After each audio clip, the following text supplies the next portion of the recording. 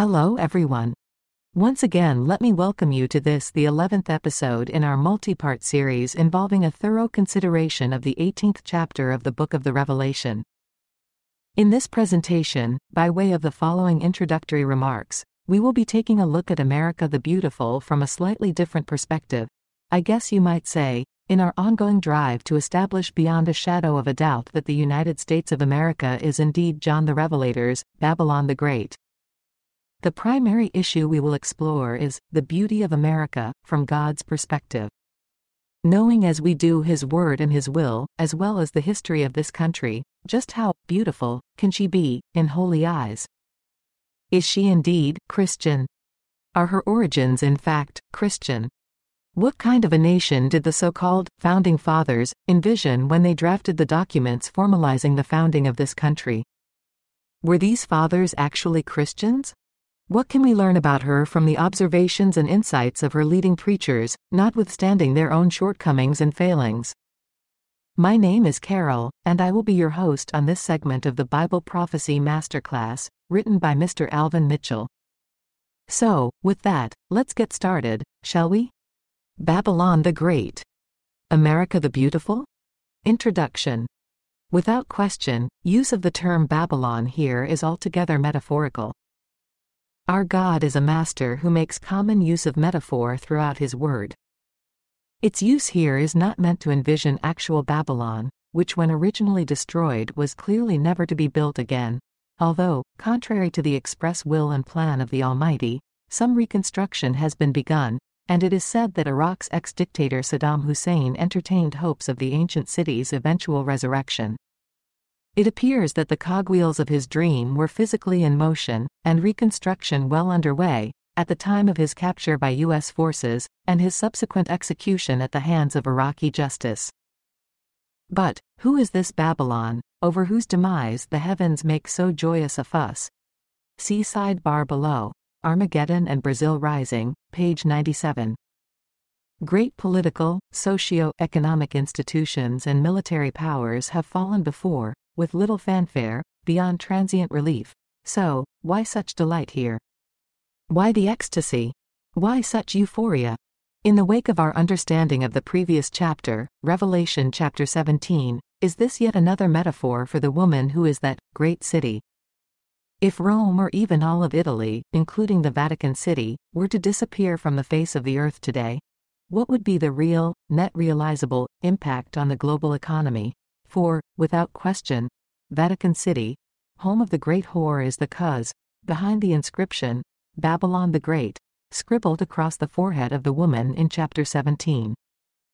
Would she, the woman, who is Rome, be missed to the degree inferred here, by John the Revelator? Is her presence and participation in international affairs, backed by the weight of Italy's roughly 58 million souls, significantly indispensable? Would she not have to be, for the ramifications of this prophecy to have meaningful implication on her behalf? What does the scope of the influence of the Babylon the Great alluded to here indicate or suggest? Moreover, while being yet analogous of the Vatican City, if indeed it is at all, could the God of all heaven and earth have conceived and patented this label so as to have, as well, a dual application? Recall, if you will, that each of the images central to the unveiling of the great whore in chapter 17, i.e., the woman, the beast and the seven heads, carried a dual application. Incontestably, in our mechanized, industrialized, computerized age, having demonstrated great ability to adapt, adopt and change with the times, Rome even today is only a shadow of her ancient self, although she may still be a very present force in global politics and economics. She is in no sense, however, the domineering power she was in the centuries surrounding the birth of our Lord.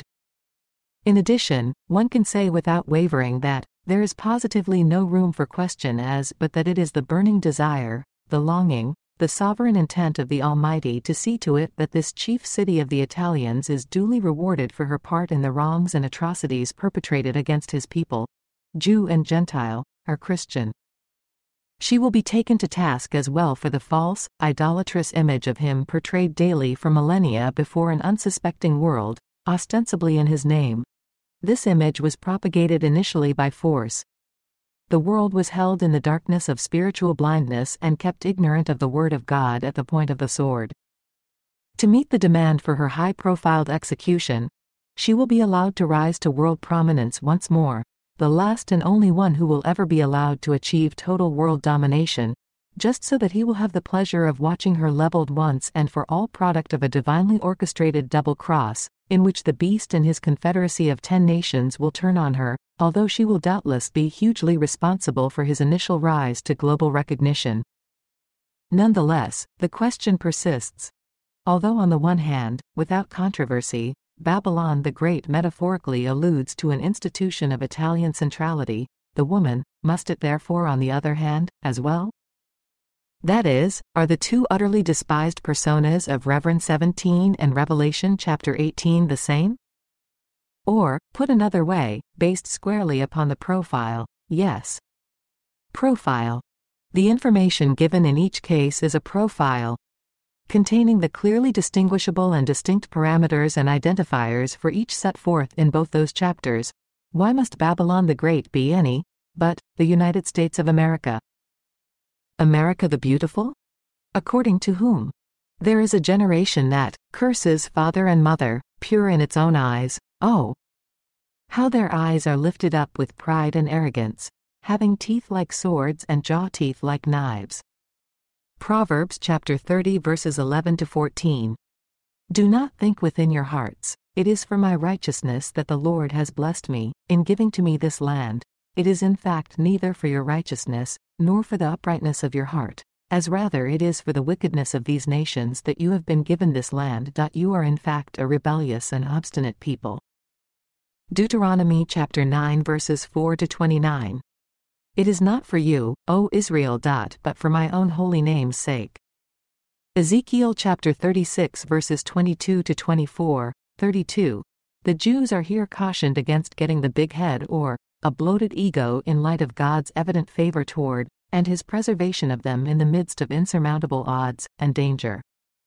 In the final analysis, they will not be as much the focus of his efforts, as they are now, and they will be then, puns to their advantage, in light of his eternal plan and promises to Adam, Abraham, Jacob and Isaac, Moses and King David, his eternal scheme being to increase his name's recognition among rebel men, so as to save as many as possible before Armageddon. As is the difficulty in squeezing camels through the eyes of needles, so is likely to be the difficulty of getting American Christians saved, Protestants or otherwise. In fact, things are sufficiently bad so that, in the U.S., Christians of other countries should be afraid, be very much afraid. One might rightly argue now, today, that, should you find yourself standing near an American Christian in the afterlife, you probably did not make it to heaven. Neither the pages of time nor any journal of history has ever known a nation as great as that of these United States of America. None has ever enjoyed such privilege, material wealth, prosperity, global reach and recognition as she has. Not even the people of the book, the apple of his eye, the wellspring, hand-picked and personally selected, from whence sprang the flow of the Lamb's blood which washes away all our sin. No, not even they, as a discrete people group or nation, can claim this distinction. These United States of America did not just happen by accident, nor is she the product of her own strength or resolve. Though it could be argued, and that rightly so, that she is the brainchild of the Holy One of the Jews and the ancient Israelis, her existence owes nothing to any supposed goodness or righteousness surpassing that of any other, as certain of her religious leaders are sometimes quick to infer. He who sits in the heavens, watching and weighing hearts, would not have his hand-picked people forget. Certainly, he will not have her forget that she is not the product of her own doing, i.e., those white evangelicals and fundamentalists who are quick to point to a fabled righteousness and godliness of their white forefathers as the basis and reason God chose to bless this nation are all liars. This being the case, she is therefore, in some sense, an oddball amongst the nations, as, historically and presently, she does, having done so from the beginning, exhibit all the traits and characteristics which keep all the other nations, past and present, from experiencing the same level of prosperity, initially downplaying that which without doubt is key and bedrock to all her current successes: resources, education of the masses, freedom for all. God If not for the hand of the Supreme Almighty One, eternal and self-existing, bitten as that holy hand is by this current generation of Americans, she as a nation would without doubt have long ago ceased to be. Absent the hand of God, there is no rational reason why she should have arisen, late in the game of life, only to transcend nations stronger, and of longer standing than she. But, should this prove true, and in light of the Chapter 18 profile, what then specifically could possibly make her Babylon the Great, and why would or could God possibly wish for and rejoice over her demise? That.is, the $64,000 question. See sidebar below. A nation with teeth like swords. P97. To a degree, we have already dealt with this question above, but it is an issue that bears repeating. As stated several times already, each image of Babylon the Great studied thus far carries with it its own profile or set of parameters and identifiers, each set crafted and designed to carefully delineate between the two. Clearly, Chapter 17 is reference to the world of the Romans, on multiple fronts, old and new, religious and political, ancient and modern. More specifically, Babylon the Great is the religious persona imparted to the woman on account of the great whore. The woman being an ancient city, specifically, that great city, well-known, powerful and domineering, while the beast refers first to the Roman Empire, controlled by the woman as a political entity, under the spell of her political persona, and to an individual, one of 7 kings, who is yet to come, although he will come with well-defined root dating back to that now defunct vibe. On the other hand, Babylon the Great in Chapter 18 carries a set of characteristics which could only be applied to an entity in our times or beyond, one that is strictly last days if for no other reason than that there was none before Martin Luther, rebel Roman Catholic and German monk, whose foot could possibly ever have fit the print God has cast for her. By way of reiteration, a specific profile is given, which sets this Babylon the Great apart. Reverend 18. 1. She is strictly end times. 2. She is cosmopolitan, and as such, she figures prominently in the global and international affairs, including economics, industry, and politics, for the most part, without pressure, as in the kind that always follows military conquest primarily for the purposes of economic exploitation. 3. She has a definite bearing on global economics, and is heavily involved in international trade. 4. Global economic well-being is directly tied to and dependent upon her economic strength and stability. 5. Being highly religious, she leads the world into fornication, service to false gods, in the name of the living God, in addition to her own brand of Christianity, deceiving the nations with sorcery, heavy drug or narcotics trafficking. 23. 6. She is enormously wealthy through free trade with the nations. 7. The nations are enormously wealthy by trading freely with her. 8. She is haughty, extremely arrogant, cocky and self-absorbed, egocentric, materialist, overly self-satisfied. 9. She thinks she is invincible, impervious to conquest and/or pain and suffering in light of her industry and military might, able to beat anybody on the battlefield. 10. Her swift, thorough and complete destruction from which she will never recover will spark an irreversible, crushing, world-spanning recession, plunging all the nations into an economic spiral of unparalleled proportions. The eventual demolition of the Soviets has been forecast. It is a sure thing, a done deal in the eyes and mind of God. The destruction and subjugation of the Jews' perpetually hostile Arabic Islamic neighbors and worst enemies is set in stone, and is therefore certain. But how are we to get to and through the final chapters of history according to God's formulation, as spelled out in the prophets and here in the Apocalypse, without one mention of perhaps the greatest nation of all time? I say again, is that rational? We know how he feels about Russia. We know his disposition toward the world of the Arab, and toward the world of men, in general, and we know well his plan for Rome, Vatican City and the Roman Catholic Church, equally as well as we know, understand, and wait expectantly in anticipation that he will soon fulfill and finish his designs for his ancient people, the Jews. But what of America and the Americans? If then Rome represents only the most dubious of possibilities in terms of an identity for Babylon the Great, to whom else then, most logically, might Babylon refer? Given no known qualifiers from the past, who at this late hour might better fit the description here than does the U.S.?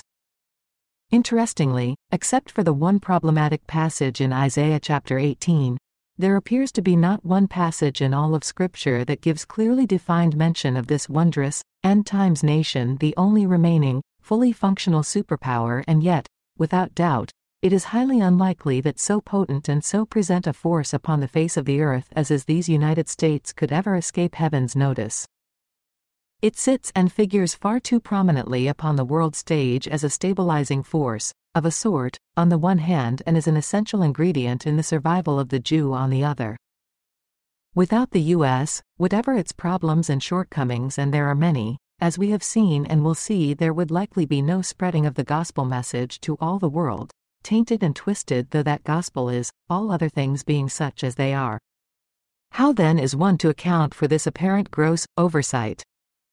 No words of commendation, no expressions of approval, no anticipation of its future existence, nor is there any expectation as to any good that it might do for humanity in general, for the Jew in particular, or for the cause of Christ. Why? How can this be, given that it does in fact play so vital a role in the preservation of the people of the Messiah? Could it be that, contrary to current and long-standing trains of thought, so grand a slight, shall we say, is meant to imply or to signify that perhaps God might not be as impressed with this great industrial, technologically advanced and sophisticated giant of a world power, as we in that, arrogantly are with ourselves? It is a Christian nation though, is it not? If so, why might that be? Why then might he not think highly of a nation such as ours, who owes its very being and survival thus far, to his all-powerful hand? See sidebar below. The Might of America, page 98. Thus, there can be little doubt that America is a nation blessed of God, but has she truly responded in kind? Likewise, there can be no argument as but that America is firmly fixed within the eschatological plans of God for the end times, for better or for worse, though she is not specifically mentioned by name. If she were destroyed today, this instant, would the jubilation of Revelation chapter 18 be justified or warranted on her behalf? Would she at all be missed? Probably, or maybe, the best way to approach analysis of the enigma of America's glaring omission from direct mention within the annals of biblical prophecy, in addition to her potential as a contender for the title, Babylon the Great, is to consider the nation in light of what we shall call its chief constituencies, or component parts. That is, the secular and the religious, or Christian, and that against the backdrop of what we know to be the word, mind, and will of the Almighty. Secular America. While we begin on the premise that God cannot possibly be pleased with what he sees in either camp, there can be no debate as but that secular America is definitely not within the sphere of his favor. Moreover, it could be argued that secular America, under the weight of all its wonders, each far surpassing that of ancient Babylon, and perhaps all the other 7 wonders of the world, combined, is characterized by an attitude and atmosphere of self-indulgence, utter godlessness, packaged in an air of repugnant arrogance and haughtiness, roughly, if not altogether, identical to and therefore, no less repulsive than the sight of ancient Babylon, in the eyes and nostrils of him before whom we must all ultimately give an accounting. One guesses, therefore, that, if the truth be known, America on both its temporal and spiritual fronts represents everything that God abhors in a nation, notwithstanding the fragranced history, laced with palatable lies that evangelicals, fundamentalists feed on regularly. How so, you ask? When he brought those first boatloads of Puritans and Pilgrims over, on the Mayflower and others, the devil hitched a ride, and he has been here ever since, figuring prominently, actively engaged and involved in American culture. As with the Israelites, God made the decision to separate and set them aside as his peculiar people. He left the decision as to what course they would follow, however, up to them. The horrendous amount of anti-God oppression, repression, suppression and deprivation of all non-whites, particularly the Africans, for over 250 years, up to this very hour, truth be told, in the name of God, makes it plain for all to see which path the early Christian settlers and the new nation took. It still follows that path as of today, June 22, 2013. Consider Nimrod in the USA, Anglo-Saxon, Celt. Birth of a new nation. As if the divisiveness and backbiting dragged along to the New World by the first settlers, from England, was not enough, in 1776, following years of agitation and disgruntlement, the descendants of those early settlers, being perhaps brash and arrogant, declared their independence from the kingdom which, until then, knew no sunset. That same bunch of cocky colonists went on to declare, moreover, that the holding of a specific truth was deemed to be self-evident. All men under God, they said, are created equal, for they fancied themselves to be Christians. And so, were indeed destined to be different from all other nations insofar as their system of governance was to be based or patterned, not after that of other nations, but upon the very word of the living God. Having at this time held Africans and their American-born descendants in the cruelty of abject subjugation and bondage since around 1619, arrival of the first Africans as indentured servants, 1629, African slavery was officially institutionalized. Their hypocrisy was immediately made manifest in that, in the name of God, if only by their practice, all men was deemed to apply to none, other than to themselves, the white men or Caucasians of America. It was these Christians' hellish determination and desire that anyone else was to be excluded, the Native Americans, the Eskimo, the Mexican, anyone whose complexion, features, bone structure, speech pattern, etc., was not discernibly and decidedly white, Anglo-Saxon, or Celtic. By this practice, furthermore, the God of their invocation, the Holy One of the Jews, was effectively judged to have been in error, as this young nation justified its actions continuing in the footsteps of its colonial, ancestral roots on grounds that the shape of the black man's head was such that his skin color made him naturally inferior to the white man. In so many words, the idea held nationally was that in the black man, God basically created a two-legged animal, an ape, or monkey, as white people around the world are still to this day prone to declare, publicly, which only resembled a man.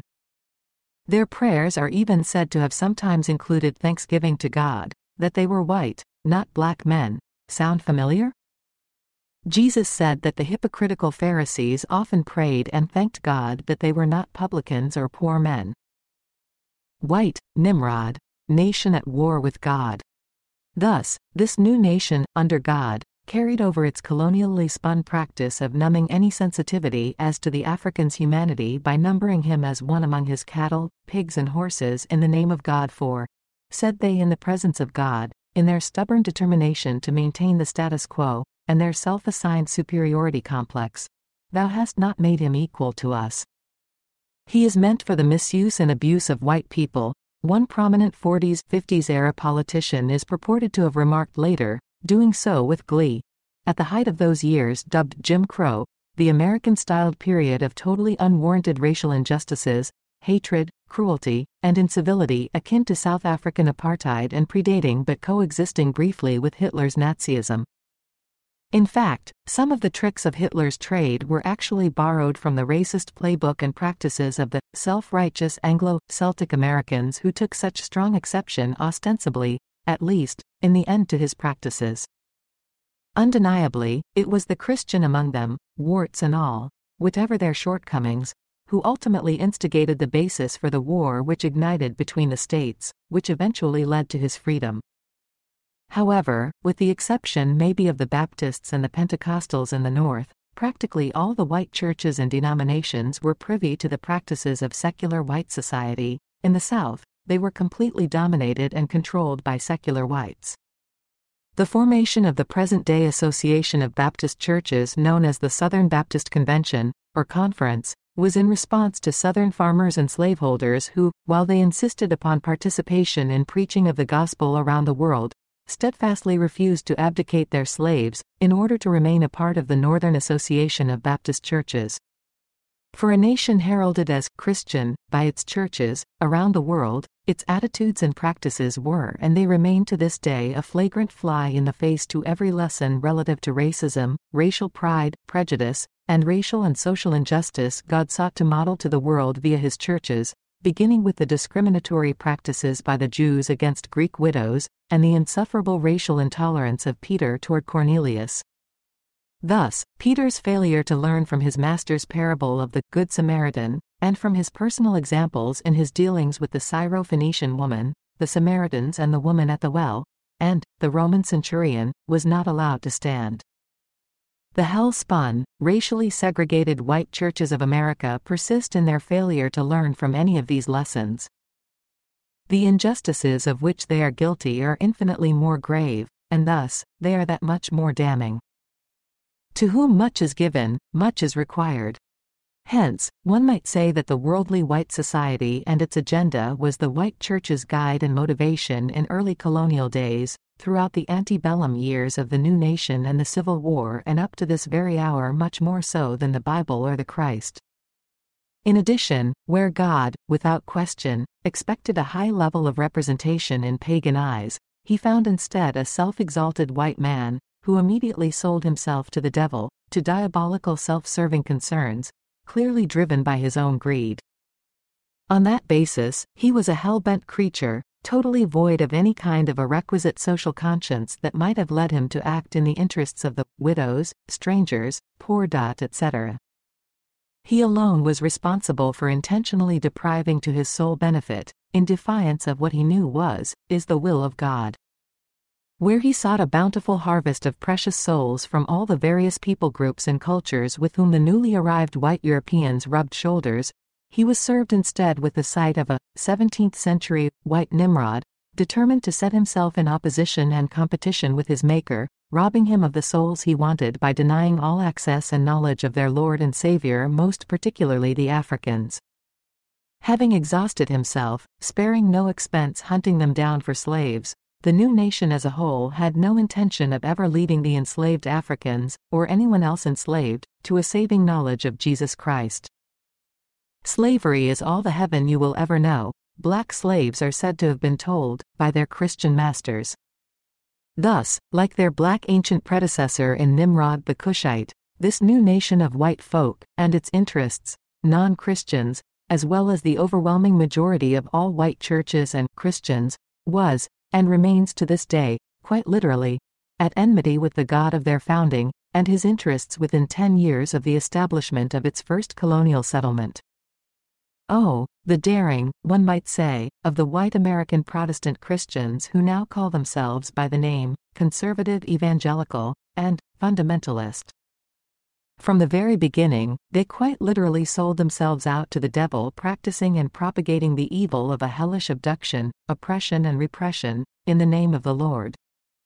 They effectively stabbed their Savior in the back, and while the uneasy natives had begun to eye their encroachment with suspicion, the Eastern Indians saw the knife coming early toward their backs, albeit too late.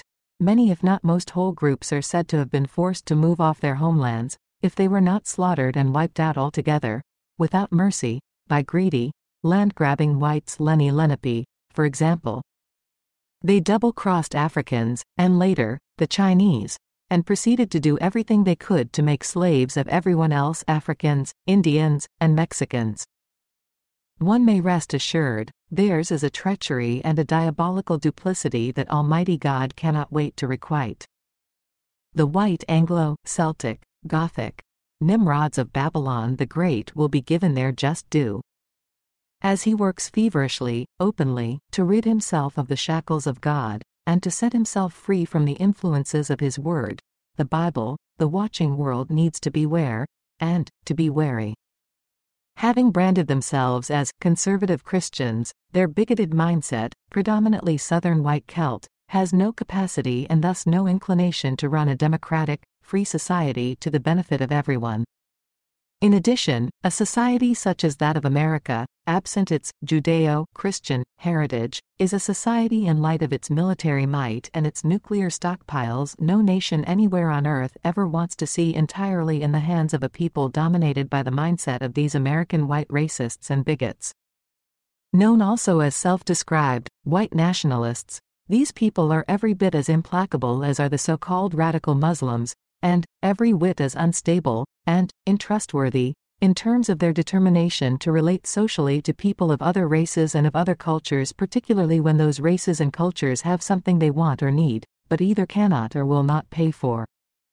As shown by the Charlottesville, VA, Wisconsin, in 2020, and the 1st of June 2021 Capitol Hill riots, when they stormed the White House, they are prone to violence to the point of death if, in their estimation, that is what it takes to get what they want.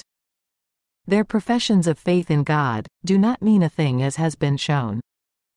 While the dominate group is without question the Saxons, and whereas it was the Saxons who won the Civil War which set the Africans free, and, while he, the bigoted largely Celtic, Gothic South, cannot subsist without the Saxons have time and time again shown themselves unable to resist or keep themselves free from the taint and the stink from the fart of bigoted, racist reason.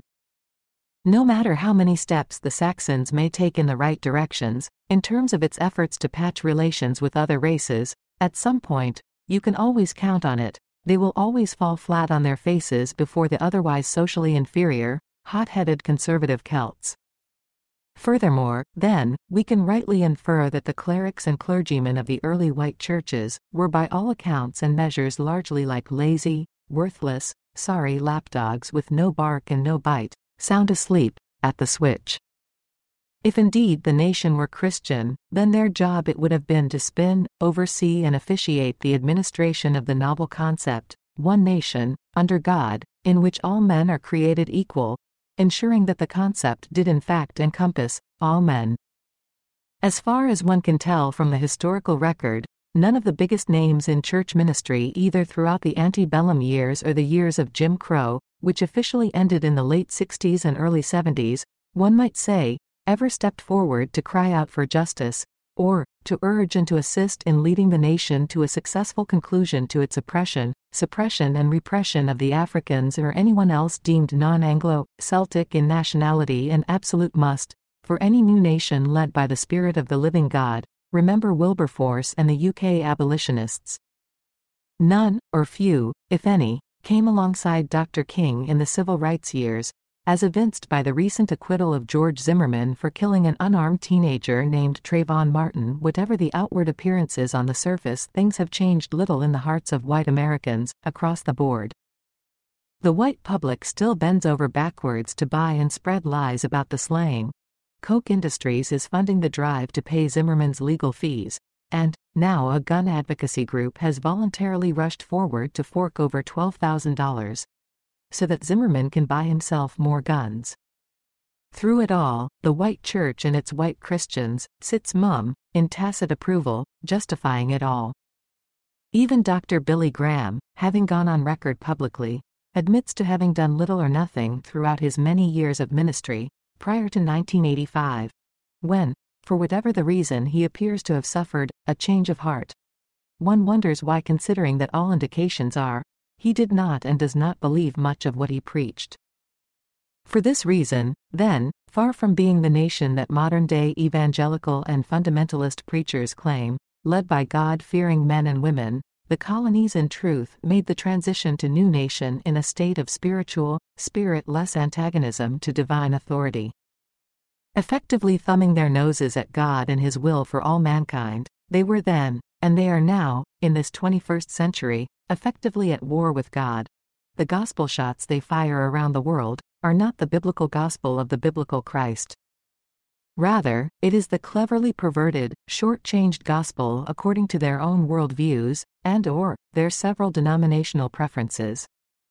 Their leaders, or many among the founding fathers, were deists and religious people whose lives, not unlike that of professing Christians today, were never subject wholly to the word and will of God.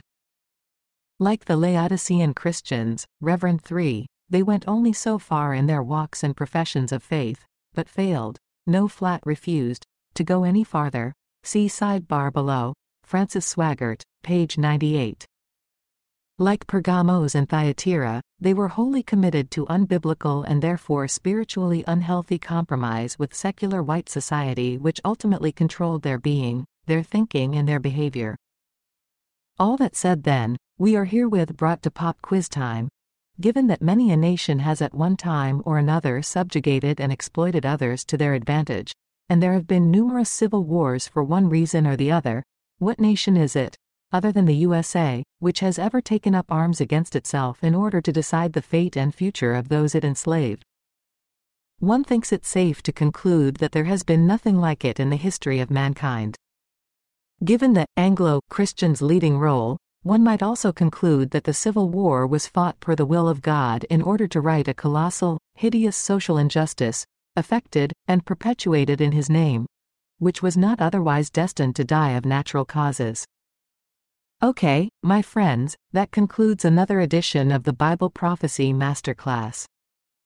Be sure to tune in next time for episode number 12, when we will delve more into the question of what God sees when He looks at the United States of America, as opposed to the worldviews of professing American Christians, whether so-called progressives or conservatives.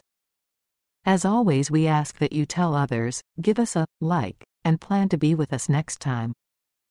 Until then, may the good Lord bless and keep you.